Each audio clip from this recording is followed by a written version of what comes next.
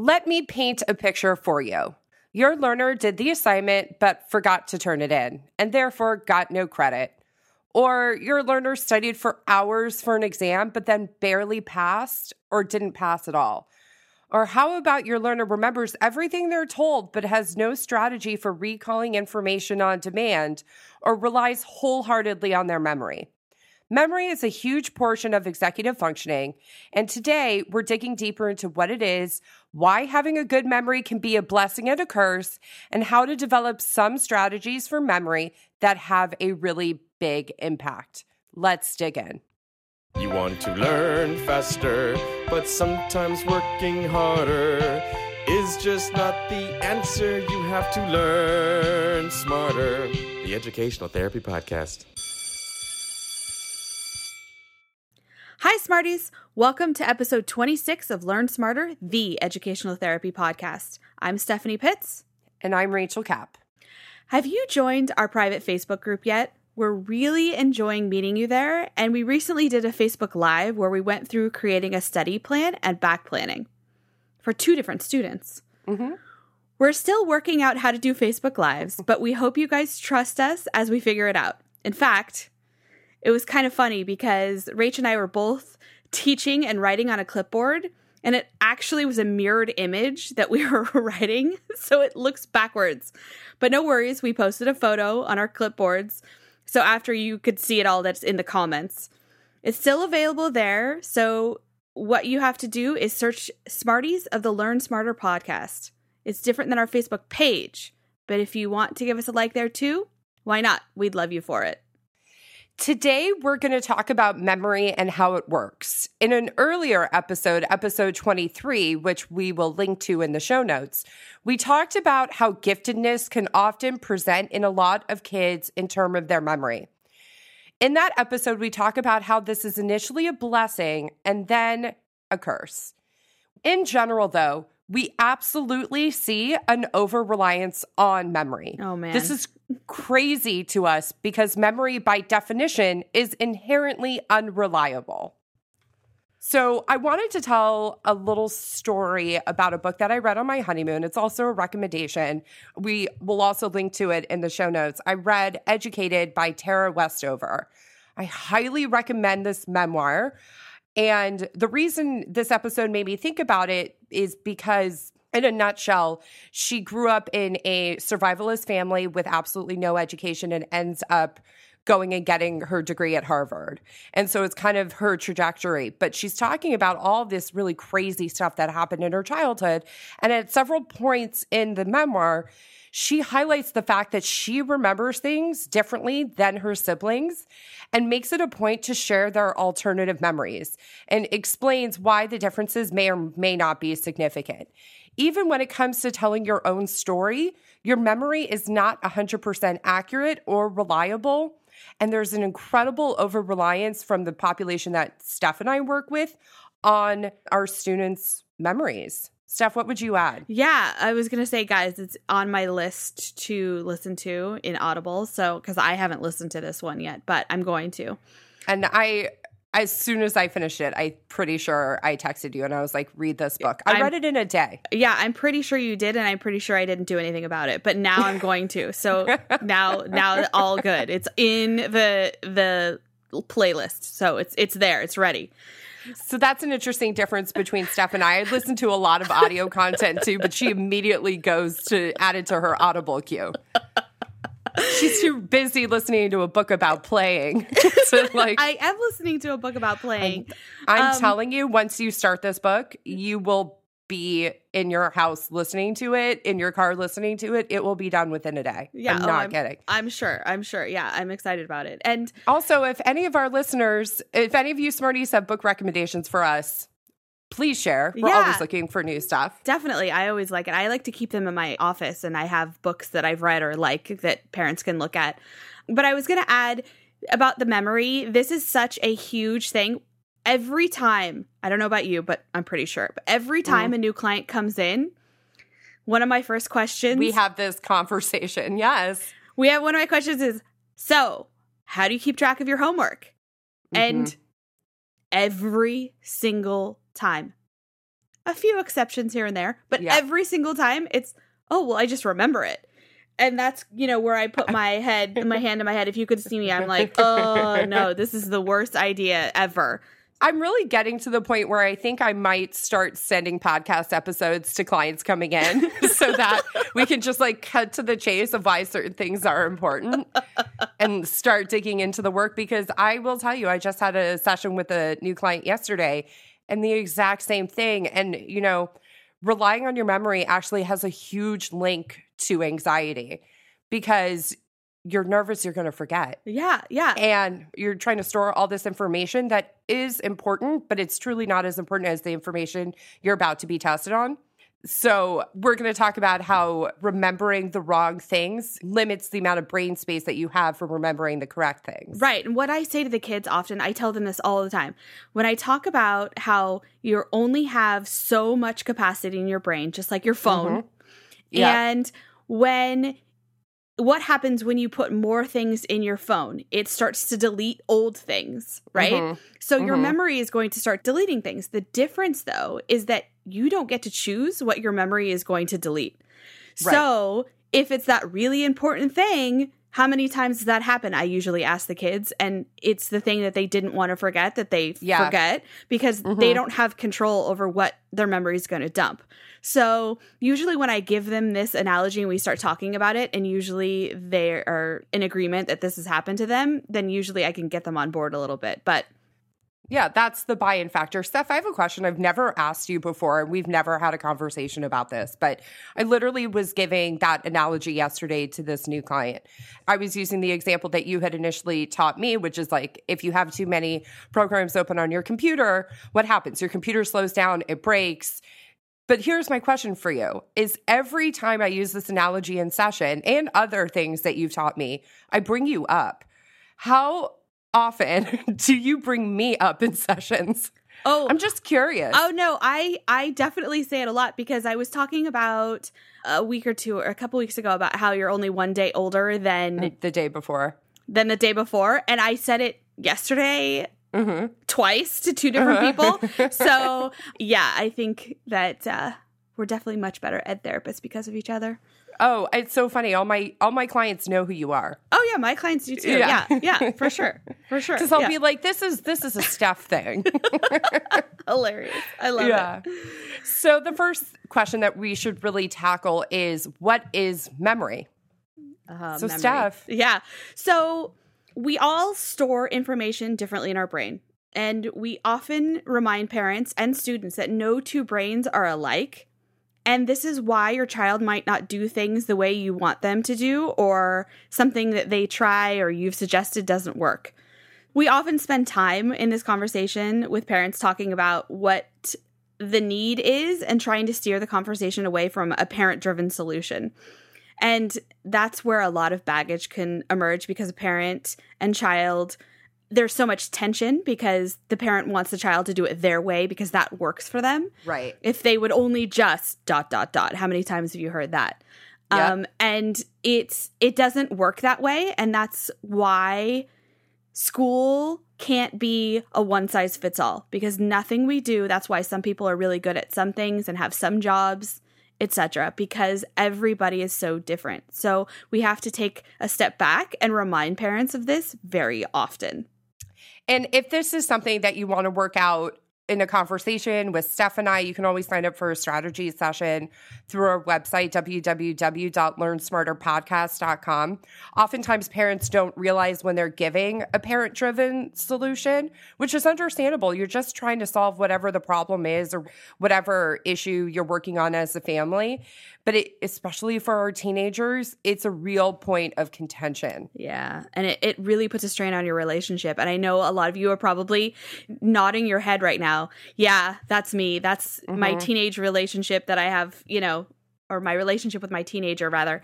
And yeah, so taking a step back is going to be definitely helpful. So, Rach, why do we need it? Why do we need memory? Yeah. We need memory for a couple different reasons. Obviously, we need memory to function in our day-to-day lives. But when we're talking about academics in school, school is absolutely set up to specifically test memory, especially in those early years. So we're going to talk later in this episode about how memory is a blessing and a curse. But in the early years of school, where you're really just being tested on your ability to recall facts, that's where a student with a great memory is really going to shine. It's when it transitions into more analytical and critical thinking that simple fact recall and your ability to remember what a teacher said in class is not going to service you as much. Yeah, it's the depth of understanding of it. Yes. And so adulting, as Steph always calls it, is all about using memory. You have to use your memory to pay your bills. You have to use your memory to go to doctor's appointments. Obviously, these are things that Steph and I have talked about that we ourselves do not remember. The way we know is because it's in our calendar. The virtue of a calendar is that I don't have to spend brain space remembering to pay my bills, which, by the way, should be automated anyway, and remembering when I have a doctor's appointment. I've never missed a doctor's appointment, I don't think. Steph, have I ever missed Not one? that I've heard. Okay. So I've had other calendaring issues in recent weeks, but it's not doctor's appointments, and it's because it's in my calendar, and my calendar is gospel. Yeah, for sure. And I was thinking, I just wanted to add that there's this, I heard this somewhere, I don't remember where, but basically thinking about your car keys. Okay, so many of you have a car, especially if you live in Los Angeles, you have to have a car.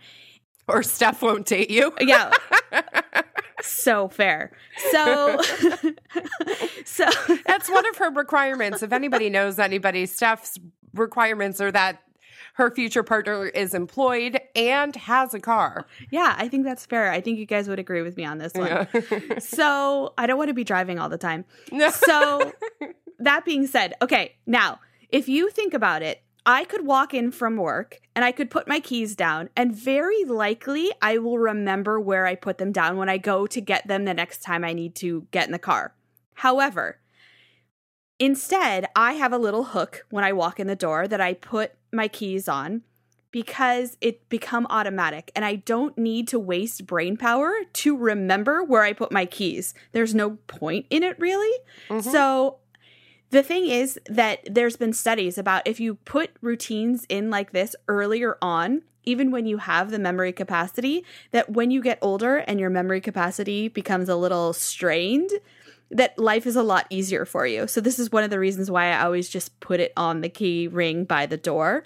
So you're prepping for old age by doing this? Yeah, okay. And I'm older than you, so I have to get ready now. So it's just an example of something I do in my life that I don't necessarily need to do, but it takes away something that I can use that memory for actually trying to find my phone because I set it down all the time in the house and no idea where it is. Like right now. Can I tell you a story about that? Yeah. So maybe 6-8 months ago, Steph actually got a second phone for her business line. And it was something that I was talking to Adam about recently. I'm like, I don't know if I should do it. Steph did it. And, it's weird for me to have a different system than you and bothers me. And Adam just looked at me and he's like, you are not getting a second phone. And I said, why? He's like, you don't know where your first one is half the time. And it's usually right next to you. You're not getting a second one. We'll never be done with the conversation of where is your phone. It's true. I call him from the other room all the time. I'm like, I don't know where my phone is. And it's like in the covers. That's a good one. I don't have this issue with keys because I too have a little hook, but I didn't do it for memory's sake to set up a routine for when I'm old. I did it because I was tired of not knowing where my keys were. There's the difference between the two of us. So, Steph, why don't you quickly go into the basic 3 different types of memory? So the different types of memory. You have short term, which I'm sure most of you have all heard of. And that's where you put your keys. Yeah, that's where the memory. Exactly. Yeah. So I saw somewhere online that somebody referred to it as your brain's Post-it note, and I loved it. So I decided that that's what we're going to call it. It's your brain's Post-it note. You put it next to your computer or by the door or whatever it is. It's there to look at and not really use unless it's something specific, and it's very short term. Right. Long term has to do with meaning and associations. And so these are things that when you smell a certain smell, it takes you back to your childhood, or you remember your 5th birthday party, or things like that are a long time ago. You remember your favorite trip as a kid or something you did with your parents. That's in your long-term memory. Or when your child was born. The last is working memory, which a lot of people don't quite know about or understand. And this is really the processor of your brain. So this is the computer of your brain. And it computes the information around you. So it's making sense of what's going on and then deciding what to do with it. So it's also used for emotions, and it is making sense of how you're going to react when you're computing to a certain situation. Like when your child gets a good grade, how they react, or if you have a child that gets a bad grade and has a meltdown. So when I'm sure many of you can understand what I'm saying, when your child has a meltdown and they can't hear anything you're saying because the brain power is all focused on that emotion. And so their working memory is just it's just shut down. So I'm going to give an academic example of all 3 different types of memory. I like it. So I'm going to reference back to my AP US history class, which was taught by my favorite teacher. He was like the Mr. Holland's Opus teacher. His name is Mr. Rutschman. And any of my friends who are listening from high school, if y'all are listening, absolutely no. Does he still teach? I don't think he does. I actually think he retired, but I follow him on social media. We have a lot of the same political opinions, shall we say. Okay. But he's just one of those special people who was around for a really important period of time in my life. And he was my AP US history teacher, my leadership teacher, my AP psych teacher. So taught me quite a bit. And an example from that course is the short-term memory would be the actual lectures and the anecdotes that he would share with us to help us remember information. I don't remember a lot of that, right? The working memory would be that period of time when I was studying for the AP exam and I was retaining all this information that didn't all convert to long-term memory. However, when I went and saw Hamilton, I hadn't really reviewed the story. I hadn't really listened to a lot of the music, but all of a sudden I was in Hamilton and I'm like, I know exactly what's going to happen here because I remembered it. It actually was stored and triggered the memory in my long-term memory during the show. Is that a good example? Yeah, I like it. Okay. All right. So how does memory affect learning? School is set up to use all parts of memory, from what you have learned in the past, the long-term memory, to what you are learning currently, which is usually stored in working memory, to what the teacher just told you to do after finish working on an assignment, which is typically short-term memory. Testing is entirely set up to test your memory and recall. And as we said before, children are simultaneously asked to remember, recall, interpret, and analyze information in a testing environment. This is one of the reasons that memory is a part of executive functioning, because you're doing all these things simultaneously and they're working in tandem with each other. Oftentimes, we hear parents say that when their child was younger, they didn't need to study because they were able to remember everything. And now they say they are studying. That's debatable for how Steph and I would want our clients to study, right, Steph? Yep. They'll say, so they are studying and they're studying for hours, but they don't remember what they studied when it comes to the test. And this is the exact curse of a good memory. You don't learn how to remember things for an academic testing environment when remembering things comes naturally to you.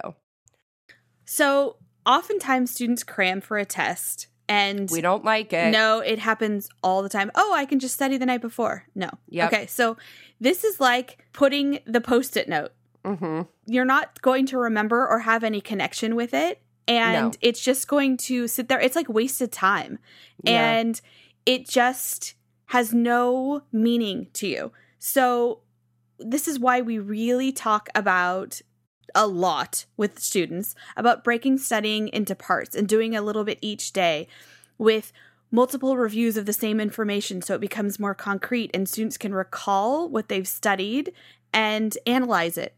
And this is what we talk a lot about in episode 4, how to create a study plan, and episode 3, the do's and don'ts of studying.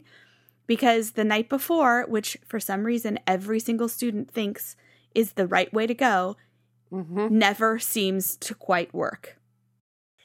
We want to have a little quick discussion about homework and its relationship with memory. What homework is supposed to be is independent practice of what was being taught that day or in the days prior. It's not supposed to be 100% accurate. It's still supposed to be an opportunity for learning, but really it's that opportunity to reinforce the information. I hate to always go back to math, but there is a reason that when students don't understand something in third grade, they are going to struggle with math forevermore, because that, almost more than every other subject, builds upon an expectation of prior knowledge. So I always tell kids, this is not something that you can forget. This is not something that we're only going to do this one time. It's why I had some really fantastic teachers in high school who created math homework or used a book that had all types of questions. The first section of the math homework would be the new concept that we had learned, and literally the rest of it, which was probably 2/3 of the assignment, were previous problems that we had learned earlier in the school year, dating back to the first day of school. We were never allowed to forget things because we were constantly revisiting it. Sometimes we have students who say they don't remember what they learned, and sometimes that can be because they didn't understand the material being taught initially. But usually it's because they aren't making connections to their memory and the material. This is why we're really, really explicit with students about how memory works. We have this conversation. This episode that we're delivering to you right now is a conversation we're having with a lot of students, particularly students who are transitioning to middle school, I would say, is really when it becomes, because that's when self-esteem gets impacted, when their memory starts to fail them, because the nature of the questions are changing. So if they have a strategy for remembering information and using memory to their own advantage, then we don't have to worry about how to remember the information. We can focus on how to analyze it. Yeah. Because that's the next step. Exactly. One more thing that I'll add to this conversation of homework is that homework is definitely using all three elements of memory, from writing it down to remembering concepts to the actual act of working out what is being asked, deciding how you're going to answer, and then the physical act of answering the question. All requires memory and is all working in tandem with all the other elements of executive functioning that we've been talking about the last several weeks. So let's get into some strategy stuff. Yes. Okay, so let's start with one of my favorites, which is songs. And this is something I learned from you, Rach, about skip counting. And I found this, I don't know if we've ever talked about it, but I found this guy on YouTube that makes these songs about multiplication. We have talked about it. I've used it with clients. Yes. Skip counting is, like, for twos, an example of skip counting would be 2, 4, 6, 8, 10. Yes. So last night, actually, very specifically, I taught a third grader his threes because we were singing the song about doing the 3 multiplication, and we were dancing around my office, and he was jumping on the trampoline, and it was amazing. By the end of the session, he knew his threes. So this is why we don't teach fast math and math facts with flashcards. Yes. Because it takes too long. It's laborious for our students. They don't remember it accurately normally, but they will remember it with music. Oh yeah, and the fact that we were dancing and jumping on the trampoline Totally. together. I was creating having a memory. I was having a great time. That's awesome. So songs, but you can also make up songs. I remember doing this in high school too, making up songs for information so that you can remember vocabulary words or some silly song paragraph or something to put it all together. So making up a song of your own is always a good strategy also. Mnemonics. So Steph and I, as you guys know, we write a Google Doc, and that's what the main content of our episodes are on. But Steph, you wrote, never eat soggy waffles. I'm assuming that's north, east, south, and west. Yes. Oh, good for me. And because I actually hadn't heard that one. I think the mnemonic that most people are familiar with is probably, please excuse my dear Aunt Sally, when we're talking about the order of operations. You're such a math person. I'm just going to always bring it back to math. I can't believe you've never heard never eat soggy waffles. I've never heard it, but I also I didn't know that people didn't know how to remember north, east, Which south, direction? west. Okay. Oh, yeah. I just put that together, that's going around. Okay. Yep. I see. Yep. I see how you go. Okay. I see. Okay. It's like a clock. I see. Yep. Okay. All right. Steph, what's another strategy? Chunking. And we've talked about this many times on the podcast, but just to go over it again, chunking what you're studying into bits that are small and over time with a reasonable review of the information each day or each week or however it is. And just like Rachel always says, this is like math, right? You never stop using or learning addition, for instance. So you learn 2 + 2 or 1 + 1, and you're constantly adding to that and revisiting it because you have to constantly add. So that's a way of chunking that's not necessarily for a test, but just a life chunk, I guess. We also want to make sure students are being explicit about connecting the academics with things that they already know. A great example of this is in reading comprehension. You're trying to remember the story. It's easier to remember the story if you can relate to one of the characters' experiences in the story.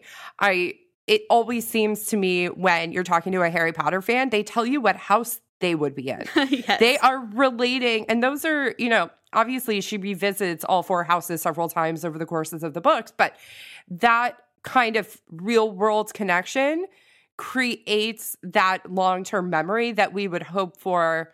Look, our students aren't going to remember everything that they were ever tested on, but we'd like them to remember a reasonable amount, right? It's kind of cool that I was in Hamilton and I'm like, I knew what was going to happen at the end. Yeah, and I guess going back to songs, there's a song that I learned in 3rd grade with how to say all 50 states in alphabetical order. Alabama, Alaska, Arizona, Arkansas. So, okay, so all these years later, I still can sing it, and it still comes up and is useful sometimes, which is so bizarre, but it really does. So there's another one that our kids use that's from Animaniacs. Have you heard that one? No. Because that's the one that the one I sang you, I think, is the one that you know, right? 50 Nifty. Yeah. Yeah. It's come in handy. Yeah, it definitely has. I don't know why, but it has. So there you go. It's come in handy. So another strategy is you want to combine what kind of learner you are, which we talk about what kind of learner you were in episode 26 in last week's episode. And so a strategy would be for an auditory learner to record yourself and play it for yourself so you can hear the information out loud. And you can go back and listen to that episode. All the episodes that we've talked about today will be linked in our show notes if you haven't had a chance to listen to them. Another strategy is write everything down that can be written down. And you guys, I was doing this last night because I have a lot on my plate all of a sudden. I'm glad you did it. I told you to do a brain dump. You did. Okay, good. And as soon as you told me, I was like, yes. And the list is so long, but I was erasing stuff last night. I was like hardcore doing things last night at 9 or 10 o'clock at night. I don't recommend it. That's why you should come over later for stew. So don't waste valuable brain space on information that can be written down. We've talked about this before, but we're just saying it again. This is one of the many reasons we advocate for a calendar, because learners waste a lot of brain RAM trying to remember things that they have to do, which I was doing yesterday and I shouldn't have been doing. So even, we all need a reminder sometimes. It directly links to anxiety as well when you have so many things on your brain. For sure. And a lot of them are of varying levels of importance too, but it's all things that need to be dealt with. It's essential to write things down in order to at least mitigate your own anxiety. Oh, for sure. When I see the list, I feel a lot calmer. Yeah, because you realize that, this is a 5-minute exercise as opposed to a 5-minute event in your life to accomplish getting someone a new email, for example. Right, which I did last night, which, because it was just super easy to do it really quickly. So, exactly. But it got to get crossed off your list. It did, and that made me really happy, you guys. We always want to talk about our own failures when it comes to executive functioning and when it comes to learning, to really normalize it for the students that we work with. And transparency about your own memory failures is what creates connections for us with our clients. When I have a calendar mess up, I talk about it with my students because I want them to know that even though they have a calendar, at some point they're going to be human too and make a mistake. But one of the anecdotes that I wrote was, there's a reason that Oprah journals every day. Now, she talks about her journaling as a way of expressing gratitude, but this is something that I hope would happen is I hope Oprah writes an autobiography one day because her journals are going to be much more accurate descriptions of what she was experiencing and feeling at certain phases in her life than her memory would be. Yeah. So the virtue of writing things down is incredibly important. And Oprah's like journaled for 35 years. And I think that's incredible. It is incredible. And I really hope she writes an autobiography one day. I'm I sure will she be will. in line Yeah. to read that. So, Smarties, we just want to remind you that if you haven't joined our Facebook group yet, to search for Smarties of the Learn Smarter podcast on Facebook. We're spending a lot of time in the group. And then also, if you haven't gotten on our email list, we've been linking to the Facebook group there as well. So, and we'll link to the Facebook group in the show notes too, right, Steph? Yeah. Okay. And we'd love to meet you there and hang out with you in that space. Have a great week, everybody. Have a great week, Smarties.